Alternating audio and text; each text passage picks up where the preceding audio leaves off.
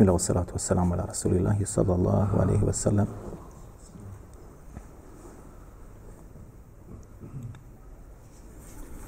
Nastavit ćemo vraćati tamo gdje smo stali.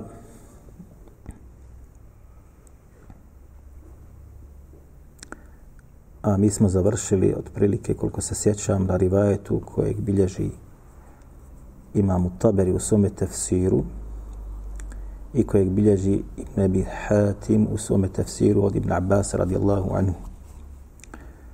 A taj rivajet je prenio od Ibn Abbasa Ibn Abi Mulejke. A prije toga vratit ćemo se da povežemo dva haditha koja smo spominjali. Jedan smo spomenuli prošlu puta, a pretprošli puta smo spominjali oba dva. Ali ih nismo povezali, pa sad ćemo to pokušati povezati da imate racionalniju sliku i viziju ispred sebe. Sjećate se haditha kad smo govorili, to je rivajet kojeg bilježi imam Ahmed u svome musnedu od Abdullah ibn Umara, gdje Allah poslanik sallallahu alaihi wasallam spomenuo 3 smutnje i iskušenja koja će pogoditi čitav umet bez izuzetka. I govorili smo da je to fitnetul ahlasi, ili smutna i nered koji će pogoditi muslimanski ummet, a odnosi se na oduzimanje imetka muslimana od drugog muslimana ili grupe od druge grupe. I neprijateljstva koji će da bude između muslimana. I ono se ostvarilo ubistvom Osmana radijallahu anhu i dan danas ono traje. Druga fitna ili smutnja koja će pogoditi muslimane jeste fitnetu sarra'i. I mi smo to protumačili između ostaloga kako su na tome stavu između ostalog većina islamskih učenjaka, da je to vrijeme koje će muslimani dožive vrijeme blagodati i dunjalučkih uživanja. Poslanik sallallahu alejhi ve sellem je pojasnio da će ta dunjalučka uživanja u ummetu da počnu ili krenu sa čovjekom koji će se pripisivati da pripada njemu, a u osnovi on ne pripada njemu zbog svojih dijela. Te da će doći između ostaloga u tom vremenu čovjek kome će muslimani da dadnu određenu prisegu u određenom području, a najčešće kada govori Allahu poslanik sallallahu alejhi ve sellem o ovakvim stvarima odnosi se na ono što je poznato gdje se nalaze dva harema, Mekka i Medina. Allahu a'lam. Allah zna najbolje. Da će ljudi dati prisegu čovjeku koji neće biti dostojan da bude vladar. Pa smo rekli otprilike da se i to vrijeme ostvaruje pred nama ili se ostvarilo ili tu je negdje. Zatim je spomenuo poslanik sallallahu alejhi ve sellem treću smutnju koja se odvila i koja zahvata umet, a nazvao je fitnetu duhejme. Dehmun je osnova riječi, a znači crnilo, garavost, tminu. Čuli ste za čovjeka kažu edhem. To je zbog toga da to ime čovjeku ili porodici ili porodica dala djetu odnosi se na čovjeka crne boje, izrazito crne boje, edhem ili crne kose i tako dalje. Duhejma jeste tasgir od dehm. Što ne znači, to je tasgir ili ne znači da ovo utiče na njezinu slabost. Da će ta fitna da bude slaba. Naprotiv, kažu islamski učenjaci, ovo utiče na to da se iskaže izrazitost i žestina te smutnje koja će da dođe. Allahu poslanik sallallahu alejhi ve sellem je zatim opisao tu fitnu i kaže ta smutnja neće ostaviti ni jednoga muslimana, latma je šamar, a da neće dobiti određen šamar od nje, ako mogu tako da kažem, ili da ga ona neće okrznuti. A latma ne kaže se džaba, nego ona Kada nekog hoćeš da udariš, ciljaš njegovo lice da što više osjeti bol ili da ga na neki način onesposobiš. Pa između ostalog iskoristio izraz Allahov poslanik sallallahu alejhi ve sellem da će to biti smutnja koja će svakoga vjernika da udari, što bi se reklo, na najnezgodnije bolno mjesto, ne na njegovome tijelu, njegovome imanu. Kaže Allahov poslanik yusbihu rajulun fiha mu'mina wa yumsi kafira.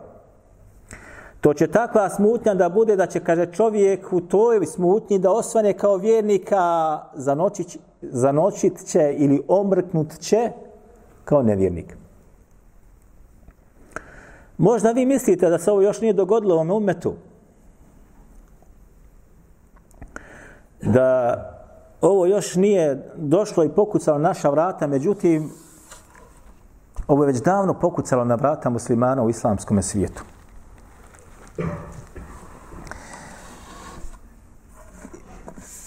Vi dobro znate da je Allah dželešanuhu naredio muslimanima da sude po Allahu dželešanu knjizi. Danas nećete naći ni jednu zemlju u muslimanskom svijetu, ako tako mogu da nazovem, da sude po Allahove knjizi. A poznato je razilaženje kod islamskih učenjaka po pitanju stava ili propisa onoga ko ne sudi po Allahovoj knjizi. Je li musliman još uvijek ili je postao nevjernik? Kada ovo pogledate, znači čita umet, što se kaže, tuši se u ovome velikome musibetu, tuši se. Nekada je oko ovoga vođena opasna polemika kada se je između ostaloga rušio sistem sudstva po Allahovoj knjizi i uspostavljalo se sudstvo po takozvanom rimskom pravu. Ja sam, braćo, između ostaloga, kad sam bio u Jordanu, na šarijatskom pravu morao pisati predmet rimsko pravo. Obavezni bio nama na šarijatu. Da bi između ostaloga izučili šta se nalazi i kako je došlo do uspostave rimskog prava kod muslimana. I čovjek koji je nama predavao bio je doktor rimskog prava. Stručnjak u tome. I kada je prvi čas došao, i to je najteži predmet bio, između ostalog, tu se obaralo, padalo se, što se kaže, biduni sebebe. Prvi čas kad je došao je rekao, znate šta nam je rekao? Prvi čas. Mi smo, znači, svi bili sa šarijatskog pravom, dolazi nama. Kaže on nama, to je, znači, među ostaloga, već 4. godina, ako se može da kaže. Kaže on nama ovako, momci, da se, kaže, razumijemo. Ovo, kaže, predmet drži u svojoj knjigu drži. Ovo je, kaže, kufr, nevjerstvo. A kaže, Allahu šarijat je, kaže, ono što treba da se uspostavi. Ali, kaže, mi ovo izučavamo samo što nam je naređeno tako bude i zbog toga da upoznate šta se unutra nalazi. Dakle, ovo je samo jedna mala činjenica koja je prisutna, u kojoj se tope muslimani u čitavom arapskom svijetu, jer svi sude po tom zakonu. Što još bolnija činjenica, braćo, da su bar muslimani tog arapskog ili islamskog svijeta sjeli pa rekli, hajde da mi napišemo zakon koji će da bude muslimanski neki zakon. Nego kad smo mi učili istorijat provođenja toga rimskog prava u arapskim zemljama, znate šta se dogodilo? Taj zakon ili ustav, oni su ga prepisali iz francuskog, britanskog ili ostalih ustava. Prepisali, preveli i nad svijet sproveli. Imate sad određene zemlje u arapskom svijetu gdje je ostalo još nešto od šerijatskog prava gdje se sudi po Allahove knjizi i to je samo ostalo još u bračnom i nasljednom pravu.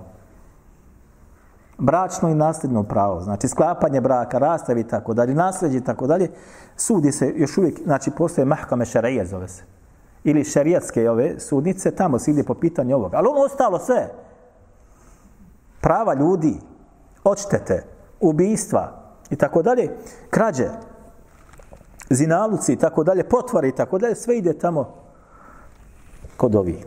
I to je svim arapskim zemljama, računajući naravno i Saudijsku Arabiju. Pogotovo sad u zadnje vrijeme. Dakle, yusbihu rajul, kaže, to je takav fita, kaže, yusbihu rajul fiha mu'mina wa yumsi kafira. Osvanuće vjernik, omrknuće kao nevjernik. Ovo je samo mala jedna činjenica, jedna mala prozorče, da vidite o čemu se radi, iako kad se vraća sad, to je govorimo za umet, za opću sliku, ali kad se vraća na svakog pojedinca, vidjet ćete da čovjek izađe svoje kući na posao kao vjernik, sklanjao sabah, vraća se kući navečer, uradio takav grijeh koji ga izvodi iz vjere.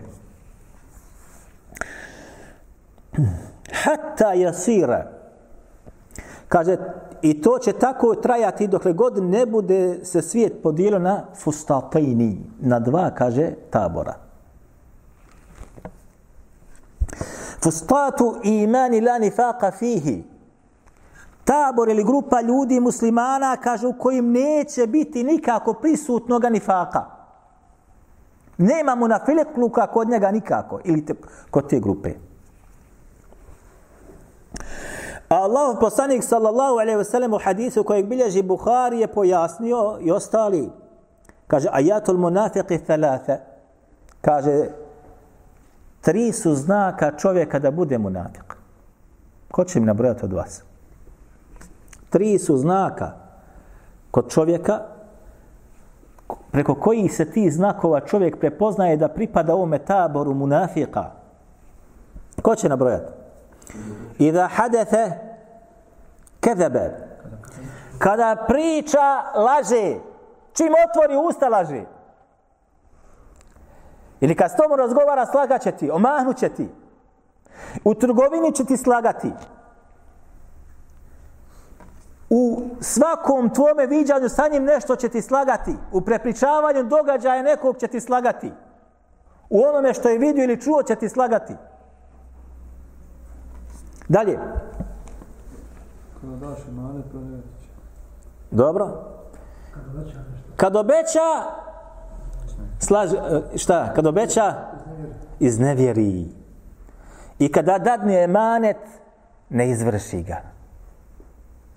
Ovo su 3 znaka preko kojih se prepoznaje šta? Čovjek koji je munafik. I došlo je u rivajetu vjerodostojno 4. osobina, kaže, i kad se bude prepirao, prelazi granice po pitanju poganosti jezika. Kad se prepire s tobom, uvrijedite.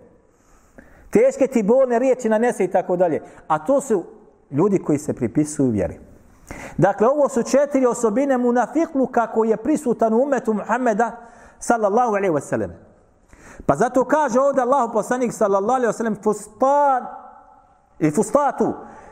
fustatu imani la nifaqa fihi, kaže tabor imana u kojem neće biti nikako munafikluka. Dobro. Kad islamski učenjaci analiziraju ove svojstva munafikluka, kažu da bi čovjek bio munafik mora da sadržava kod sebe sve 4 ova svojstva. A njegovo stanje nifaka koje je prisutno, kaže, shodno je stanju munafikluka od ovi ostali svojstava koje posjeduje kod sebe. Ali ako čovjek upotpuni sve 4 ova svojstva, smatra se čime? Munafikom.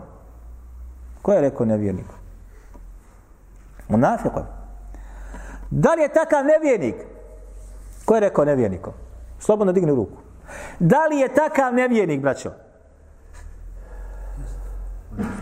Munafik koji znači kod sebe sadržava 4 svojstva i kada ovo se bude iskristaliziralo, kada bude znači grupa ili tabor iskrenih vjernika u kojim nema nifaka i tabor svakako ćemo navesti munafika u kojim neće biti imana. Zato ovaj koji je rekao ovo, jel pogodio? Pogodio je shodno propisu ili hukmu koji je kod Allaha azza wa jal.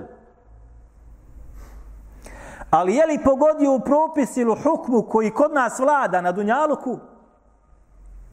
A? On je vanjštino musliman. Ali njegovo stanje kod Allaha dželešanu jeste šta? Da je gore od nevjernika. Innal munafiqina fi darkil asfali minan nar. Zaista će, kaže, munafici na sudnjem danu da budu, kaže, darkil asfali minan nari, na najdonjim katovima vatri. Gdje je najdublja vatra i najžešća vatra, tu će da budu. Alam teđite neum nasira, i nećeš naći nikome, njima nikoga da im pomogni. Ali shodno vanjštini njihovoj, jer će klanjati, jer će postiti, zekat davati, mi sudimo da su šta? Muslimani. Ali kod Allaha dželešanu oni su kao takvi. I mi ih prepoznajemo da su kao takvi shodno njihovim djelima i govorima njihovim. I insan se njih šta? Čuva i kloni. Ali će doći vrijeme kad će se oni odvojiti od tebe i od mene. Ako smo kako treba. Ili ćemo se mi odvojiti od onih koji su kako treba. Ti oni ili ne. Jer nećeš moći da budeš sa onima koji su kako treba. Jer će za njih govoriti pretjeruju, vidiš kakvi su, vidiš kakve su, nisu to ljudi, treba je uništiti, treba ih zatvoriti.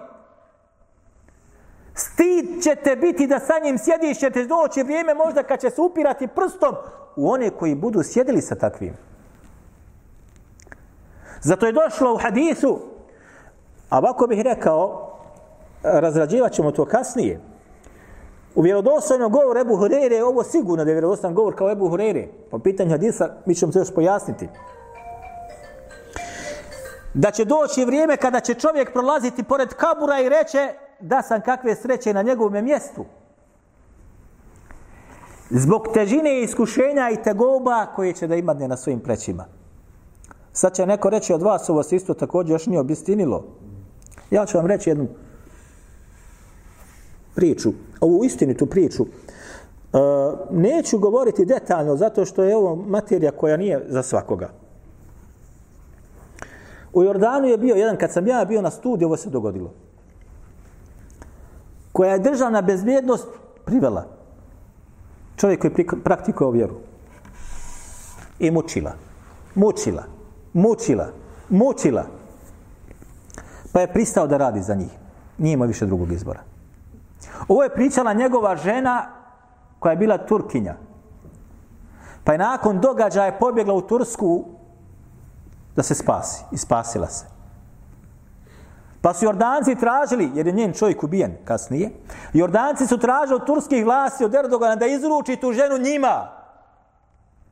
Je li dao Erdogan da dođe njima? Nije dao. Jer znao je šta će nju da čeka u rukama Arapa. Jer ja znam šta su Arapi, vi ne znate šta su Arapi. Što kaže naš narod, ne ima Vlaha do Turčina. Nije ovo džaba narod rekao. Čovjek koji ne praktikuje vjeru u arapskom svijetu je najgori dušmanin Allahove vjere. Nedavno sam gledao, između ostaloga, ljudi koji su izašli iz Guantanama. Znate za Guantanamo, čuli ste vjerovatno. Čuveni zatvor, američki zatvor, u koje su zatvorili samo islamiste. Hapsili po čitavome svijetu, što u Afganistanu, pa čak i iz Bosne, ovdje su otišli ovi koji su otišli. Gdje god su mogli kojeg čapili su, izručivali su tamo. Znate šta kaže čovjek koji je, znači, zadišao na slobodi, je Kuvajčan jedan. Kaže, mene su ispitivali, kaže, Arapi. Nisu ga Amerikanci ispitivali. Arapi. Inspektori, što bi rekli mi, stručnjaci, Arapi. I informacije, kome je dao, nosi u arapski svijet? Nije, Amerikanci mu Johnu morao da preda. Znači, tvoj te tlači. Kaže ona govori nakon toga, ovo je Džezira objavljan dokumentarni film, ovome između ostalo kaže, kad je bio na mučenju, kad su mu to radili, kad su ga mučili, pa kaže, puste ga malo, dođe malo sebi. Pa će opet ga voditi. Kaže, molio sam Allaha dželešanu da umrem. Molio sam Allaha dželešanu, znači bačen u tamnici, ne može maknuti. Molim Allaha dželešanu, kaže, da umrijem, da im ne dođem ponovo ruku. Ovo radi brat Arap svome bratu Arapu, musliman svome bratu muslimanu. Šta je zanimljivo u svemu tome? Meni je pričao jedan između, kad sam bio u Egiptu i ko doživljavao ove stvari. Kaže, udara me, struje me, muči i onda kaže, dođe vrijeme ikindije i kaže, on viče, Allahu ekber. A ja, kaže, vam u krvi se valjam.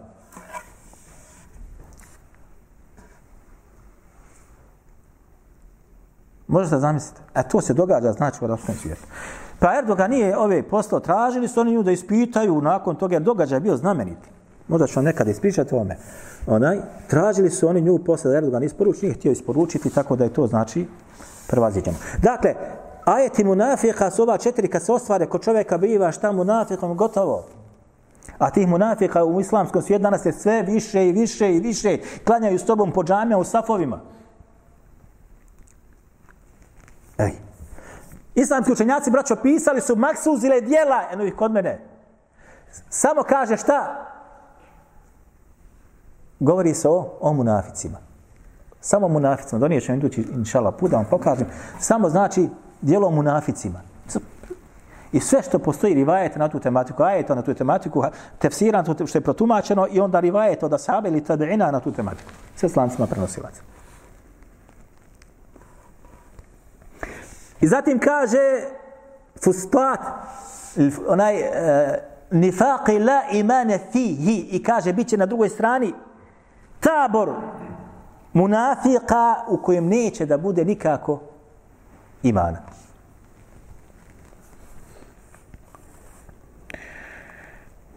Zatim kaže Allah poslanik sallallahu alejhi ve selleme: "Wa idha kana kadhak fantazir al-dajjal min al-yawmi aw gadani aw gadin." Ovako dolazi baš. Min al-yawmi aw gadin. Kaže, pa kad to se bude dogodilo, očekuj, kaže, pojavu Dejjala toga dana ili sljedećeg. Sada će neko možda da kaže, ipak to je daleko, pojava Dejjala je sigurno muhidne daleko. Nije to baš tako blizu.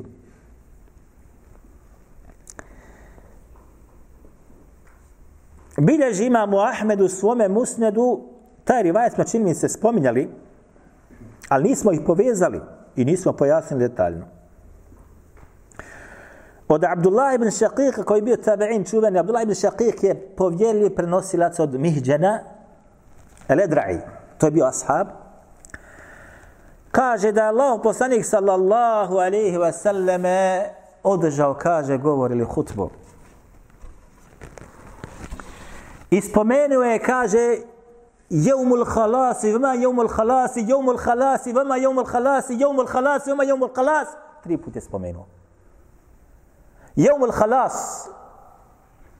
Kaže, dan čišćenja, što bi mi rekli. 3 puta je to spomenuo, pa su rekli, Allahu počne, vama jevmul halas. Šta je to, kaže, dan čišćenja?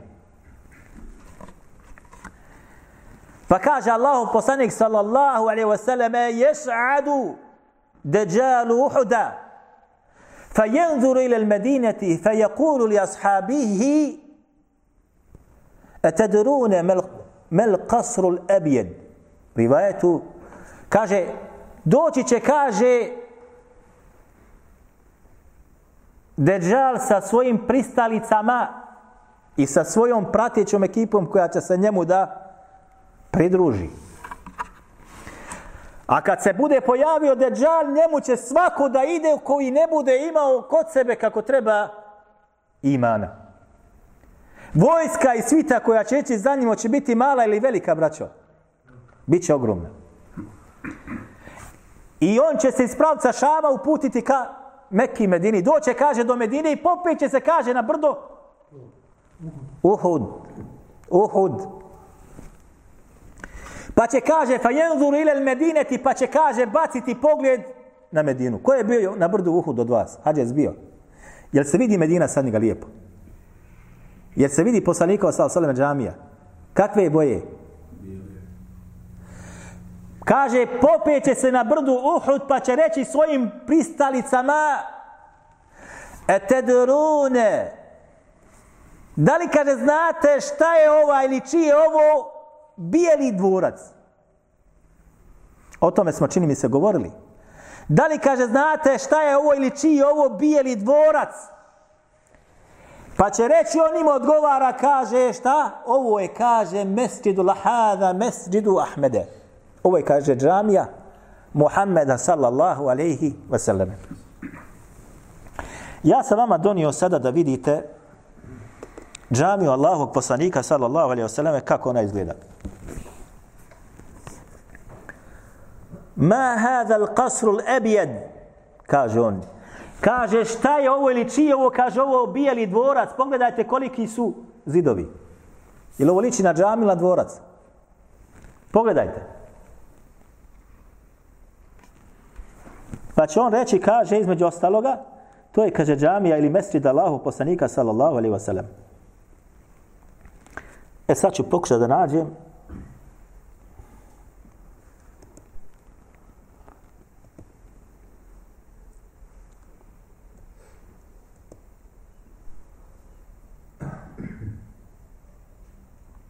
Evo vidite dole ljude, braćo, koliki su ljudi naspram zidina. Je li ogromno? Koje je boje? Koje je boje džamija?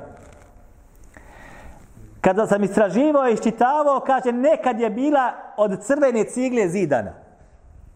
Nekad je bila crvene boje. Nekad.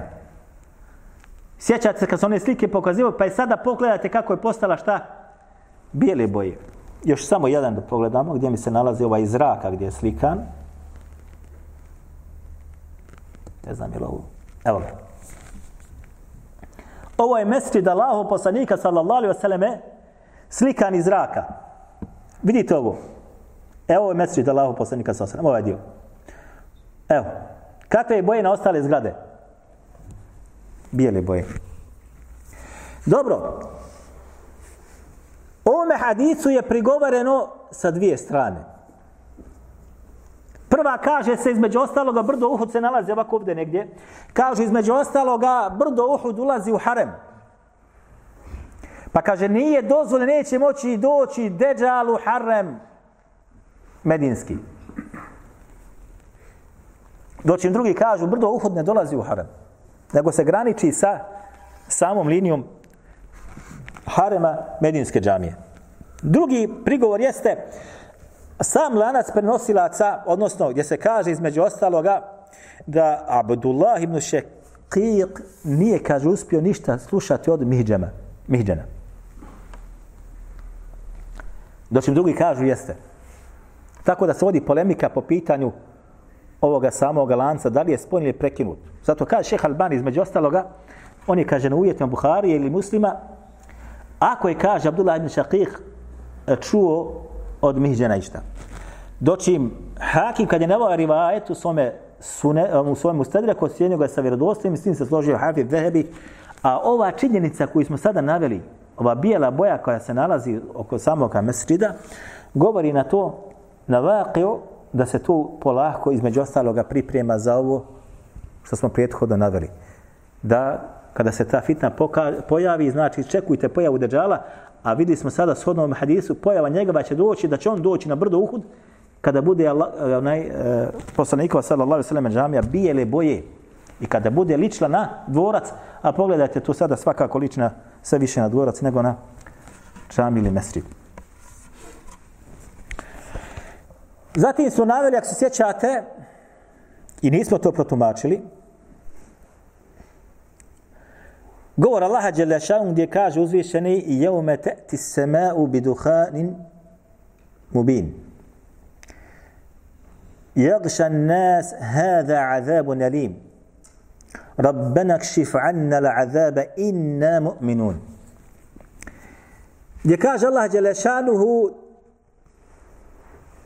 fartaqib, kako na početku samo dolazi, iščekuj, nadzoruj dan kada će, kaže, doći nebesa sa dimom. Yagša nas, i kaže koji će pokriti sve ljude. I ljudi će govoriti hada azabun alim, ovo je, kaže, bol na šta? Patnja. Dakle, dim će taj da bude patnja za stanovnike zemlje. Dunjaluka. Rabbena kšif anna l'azab inna mu'minuni, govorit će gospodaru naš, ko? Ljudi i muslimani i kršćani i ostali. Gospodaru naš, otkloni od nas ovu patnju i bol. Mi smo, kaže, vjernici. Da li će zaista biti vjernici predati Allahu azza wa dželle ili će samo ko Firaun i njegov narod tražiti od Muse kao što traži da otkloni od njih određenu nedaću koja je došla od Allaha dželešanu kao krv? Sjećate se tih ajeta koji su bili? Pa kad se otkloni opet oni po staru. Isto će on da radi. Rivajet bilježi vam Buhari u svome sahihu da su došli ljudi, Abdullah bin Mesud je rekao, jedan tumači to da će to, kaže, da bude duhan, da će to pojaviti, tako dalje. Pa je to negirao Abdullah bin Mesud i rekao, ovo se ostvarilo u vremenu Allahu poslanika sallallahu alejhi ve selleme. Kada je Allahu poslanik sallallahu alejhi ve selleme dovio protiv mušrika Mekke da Allah dželešanu im dadne šta? Gladne godine i neimaštinu. Pa je stanovnike Mekke pogodila glad i neimaština. Pa bi, kaže, neko od njih, to je nakon preseljenja poslanika sallallahu alejhi ve selleme u Medinu i nakon bitaka koje su bile, pa bi, kaže, neko od njih svoje kuće izašao i učinilo mi se, kaže, da između zemlje i nebesa vidi šta? Duhan ili dim, kaže, zbog žestine gladi koju je osjećao. Ovo je pobio između ostalog Ibn Kethiru u svome tefsiru i rekao, niko ovako nije protumačio ovaj ajet od ashaba osim Abdullah bin Mesud, da se ovo već dogodilo. I između ostaloga naveo rivajete koji su došli da je Allah poslanik sallallahu alejhi ve sellem rekao 10 predznaka, znači velikim predznacima sudnjega dana, spomenuo između ostaloga duhan. To će znači da dođe. I šta ide još ovome u prilog jeste ono što je zabilježio imamo Taberi od Ibn Abi Mulejke, on je Ibn Abbasa, i to je između ostaloga zabilježio Ebi Hatim ar-Razi, Ibn Abi Hatim ar-Razi u svome tefsiru, obdvojice svojim tefsirima.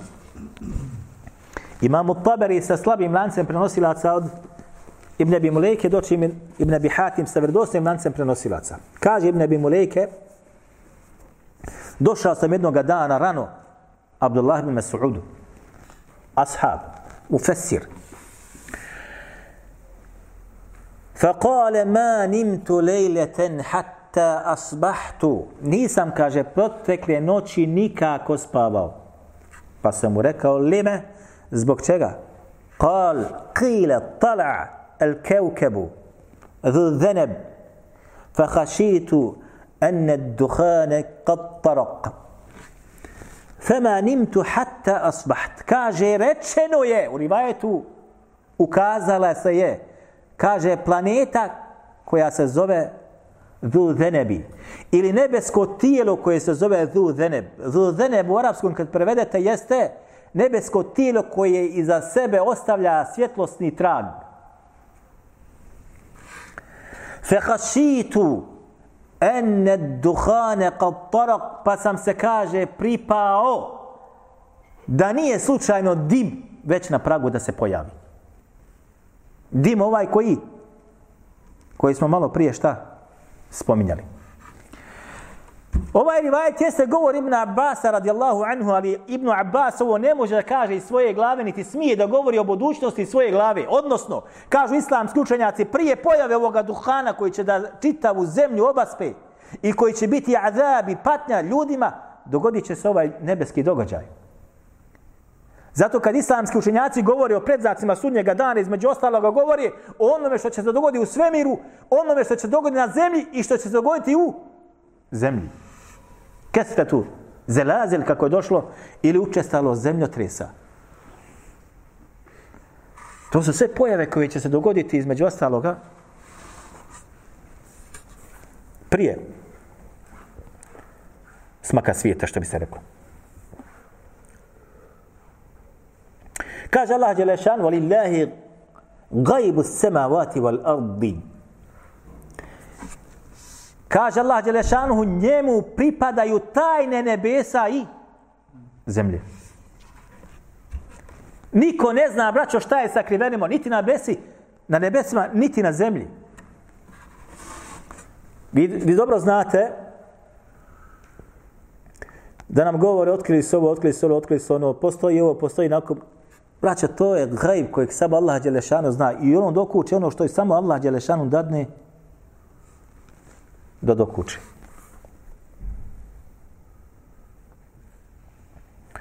Zatim kaže Allah dželešanuhu vema emru sa'a, a što se tiče kaže sudnjega dana, one kaže kao lemhul besar, kao kaže treptaj oka. Kao treptaj oka, ako može tako da se kaže, iako ovo lemhul besar ka lemhil besar jeste, braćo, između ostaloga takozvani pogled. Gledaš ovdje pa pogledaš ovako, pa možda vidiš 10 km u daljinu u momentu jednom. Evo huve akorab, kako kaže Allah dželešanu, ili je, kaže, kako se navodi u tumačenjima, još brži ili još bliži. Emru sa' ili sudnji dan i ono što on donosi jeste, kaže, poput treptaja oka ili njegovog munjevitog pogleda i još brže ili bliže od toga.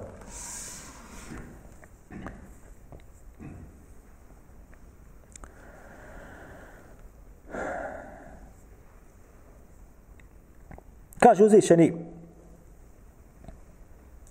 iqtarabati as-sa'a wa shaqqa al-qamar.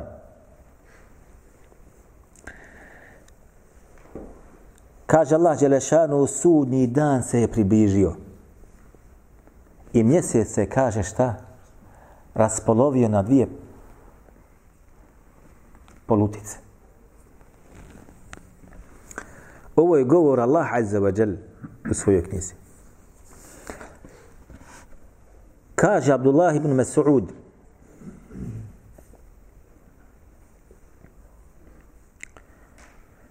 ja sam, kaže, svojim očima vidio prije nego što će poslanik sallallahu alejhi ve sellem učini hidžru iz Mekke u Medinu 2 puta da se mjesec, kaže, raspolovio na dvije cijeline ili na 2 polutice, ako mogu tako da kažem. Jedna je, kaže, bila na Džebel Ebi Kubejse, a druga je bila na Hudejda, na Džebel. To su 2 brda u Mekki. Kaže, jedna polovica bila vamo, kaže, jedna bila polovica vamo. Kaže Abdullah ibn Mas'ud, ja sam to vidio svojim očima. Suvejda, drugi džebel, kaže, bio Suvejda, Ebu Kubejse i Suvejda. Jedna, znači, polovica bila ovdje, druga polovica bila ovdje. Pa su, kaže, to vidi mušici, i mušici su to vidjeli. Šta su rekli mušici nakon što su ovo vidjeli? Kaže, suhiretil kameru. Ili suhirel kamer, kaže, rekli su šta? Mjesec je, kaže, opčinjen. Sihr je učinjen mjesecu pa se to dogodilo. Pa je Allah dželešanu, kaže, objavio ove ajete. Iqtarabati as-sa'a wa inshaqqa al-qamar. Vi znate, braćo, sad ćemo dotaknuti druge tematike. Da svjetska agencija NASA, čuli ste za nju, da li ona prihvaća ovu činjenicu da se mjesec raspolutio? NASA, ova što najveća agencija svjetska kobiva koja prati događaj u svemiru i putuju u svemir i lansiraju rakete i satelite i ostale stvari. Da li oni priznaju ovu činjenicu koja je iznešena u Kur'anu i kažu, jest, ovo je dokaz tačno da se mjesec nekada raspolovio? Ne, oni ovo negiraju. Niti mi pada na pamet i kada ovo priznaju. Zatim imate sada, za njima se povode mnogi muslimani, ne znajući za kur'ansku činjenicu. I kad bi ga sad neko upitao, šta misliš ti, da li se nekad mjesec prepolovio na 2 dijela, Allah to kaže, a NASA to negira, kaže, šta je, tebi si ti normalna. Pa bi prihvatio ono što NASA tvrdi, a odbacio bi ono što Đelešanu govori o svojoj knjizi. Zato nemojte se čuditi. Yuspihu, kaže da će čovjek yusbihu mu'mina yumsi kafira. Osvane vjernikom, a omrkne kao nevjernik. Jer negiranje ajeta ili dijela ajeta ili slova iz Kur'ana je kufr kod svih islamskih učenjaka. Da je samo to, nego kaže Allah dželešanuhu, pa ste ovo, subhanallazi asra bi abdihi lejlan min al masjidil haram ila al masjidil aqsa allazi barakna hawlahu. Neka je, kaže, hvaljen, uzdignut, uzvišen onaj koji je svoga roba. U kiratu Ibn Mas'uda kaže mine lejli. Ovaj rivajet navodi Ibn Hibban u svome sahihu, se dosljednim lancem prenosilaca. Qiraat Ibn Mas'uda je bio, kaže, u dijelu noći. Neka je, kaže, svevišnji onaj koji je u dijelu noći preveo svoga roba iz Mesdžidul Harama, iz Mekke u Mesdžidul Aqsa u Jerusalem. U dijelu noći. Otišao poslanik sallallahu alejhi ve selleme i vratio se nazad. Hoće li nama ovo vjerovati NASA? I ostale agencije koje postoje na Dunjaluku? Jer oni vjeruju ovo? Oni nas smatraju budalama i glupanima. I većina muslimana neće ovo vjerovati. Da je čovjek u onome vremenu kada je najbolje, što se kaže, prevozno sredstvo i najbrže bio konj. U jednom momentu noći Allah ga prenio iz Mesdžidul Haramu, Mesdžidul Aqsa i vratio se poslanik sallallahu alejhi ve sellem nazad.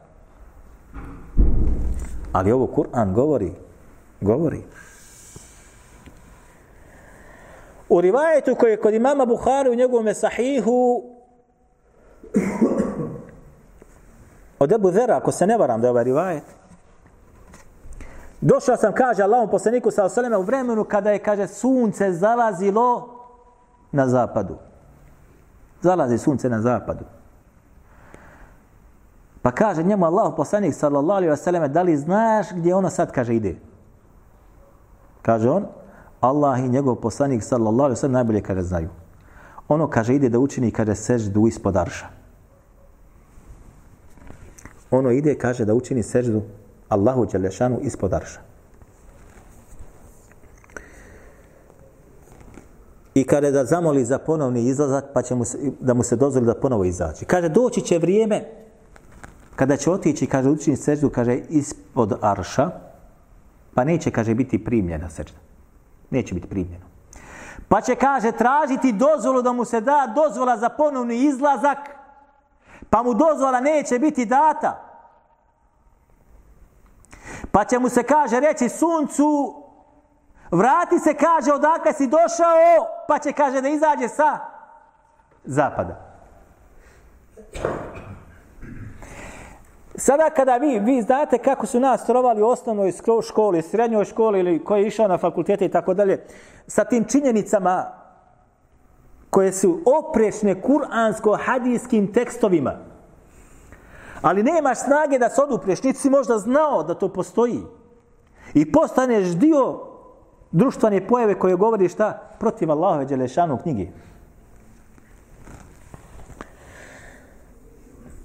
Odmah nakon toga, imam Buhari, nije odmah nakon toga, navodi rivajet isti od Ebu Zera i kaže između ostaloga u tumačenju riječi Allaha dželešanu wa šemsu teđili mustaqarrin leha. Imam Buhari u navodi, upitao sam Allahov poslanika sallallahu alejhi ve sellem šta znači li mustaqarrin leha. Kaže, to je šta? Njegovo mjesto činjena sežde ispod arša. To je taj, znači, kada sunce se kreće do određenoga šta? Odredišta. Kaže, to je odredište, kaže, jeste, kaže, ispod arša. Šta ovo sve govori, braćo? Govori nam, braćo, o kretanju sunca. A nas, sjećate kad su nas učili da se ono ne kreće, pa onda opet kreće se i tako dalje. Zato je između ostaloga, kog se ja sjećam, Šejh bin Baz napisao jednu kratku risalu, kaže ovako, ko bude tvrdio da sunce, kaže, se ne kreće, postaje nevjernikom. Koliko je muslimana sa ovom teorijom umrlo? Jedan mu postavio pitanje, kaže, ja sam profesor geografije, da li je, kaže, meni dozvoljeno da podučavam djecu, je tako mora, tako je naučni plan i program. Kaže, naprotiv, nije, na tebi napustiš posao, ako, kaže, budeš radio i to podučavao, ti, kaže, izlaziš iz Allahove dželešanu vjere. Jer podučavaš ljude čemu kufru, iako nemaš, kaže, tog etihada. Isto kad bi sad neko sjeo ovdje podučava sihru, a on ne pravi sihru, ali vas podučava sihru. Dakle, samo pogledajte, znači, šta sve ovo govori po pitanju određenih pojava koje će se dogoditi i koje se događaju na nebesima. Kaže Allah dželešanuhu između ostaloga: iqtaraba lin-nas hisabuhum wa hum fi ghaflatin mu'ridun. Kaže, ljudima se približava čas polaganja računa, a oni su, kaže, u nemaru. Naprotiv, ne samo da su u nemaru, oprečno rade onome što mora da polaže kao hisab ili račun Allahu dželešanuhu. Zato se kaže između ostaloga jeumul hisab jeste sudnji dan, između dan kada će čovjek morati da polaže svoj račun nekome. Približio se, kaže, dan polaganja računa. A ljudi, kaže, usprkos tome su u gafletu i nemaru. Naprotiv, mu'ridun, oprečno rade od onoga što se od njih traži.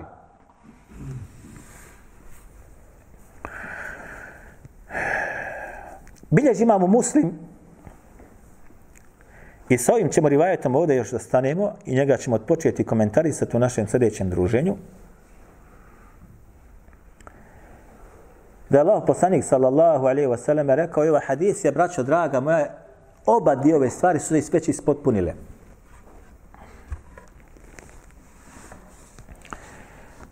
Kaže Allah poslanik sallallahu alejhi ve sellem, uskoro će doći dan kada stanovnicima Iraka će biti zabranjena, ovdje se govori o mjeri s kojim su mjerili hranu. I govori se o novcu kojeg su tada Iračani u Iraku praktikovali. Iako, kada je Allah poslanik sallallahu alejhi ve sellem ovo rekao, braćo, Irak nije bio u rukama muslimana.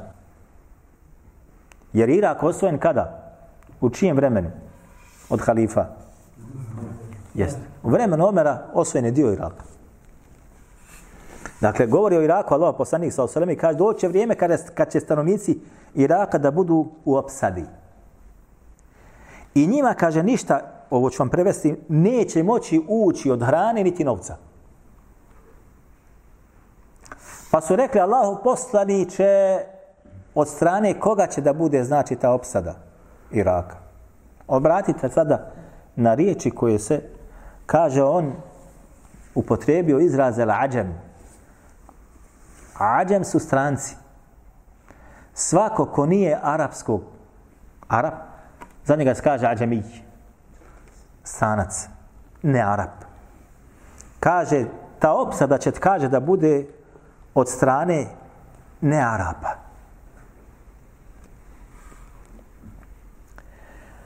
I kada islamski, ovaj hadis kada je se dogodilo, kada je pao Bagdad od strane Hulakova i od strane Tatara, mnogi su tada tumačili da je taj hadis upotpunjen i da je taj predznak sudnjega dana već došao na svoje mjesto.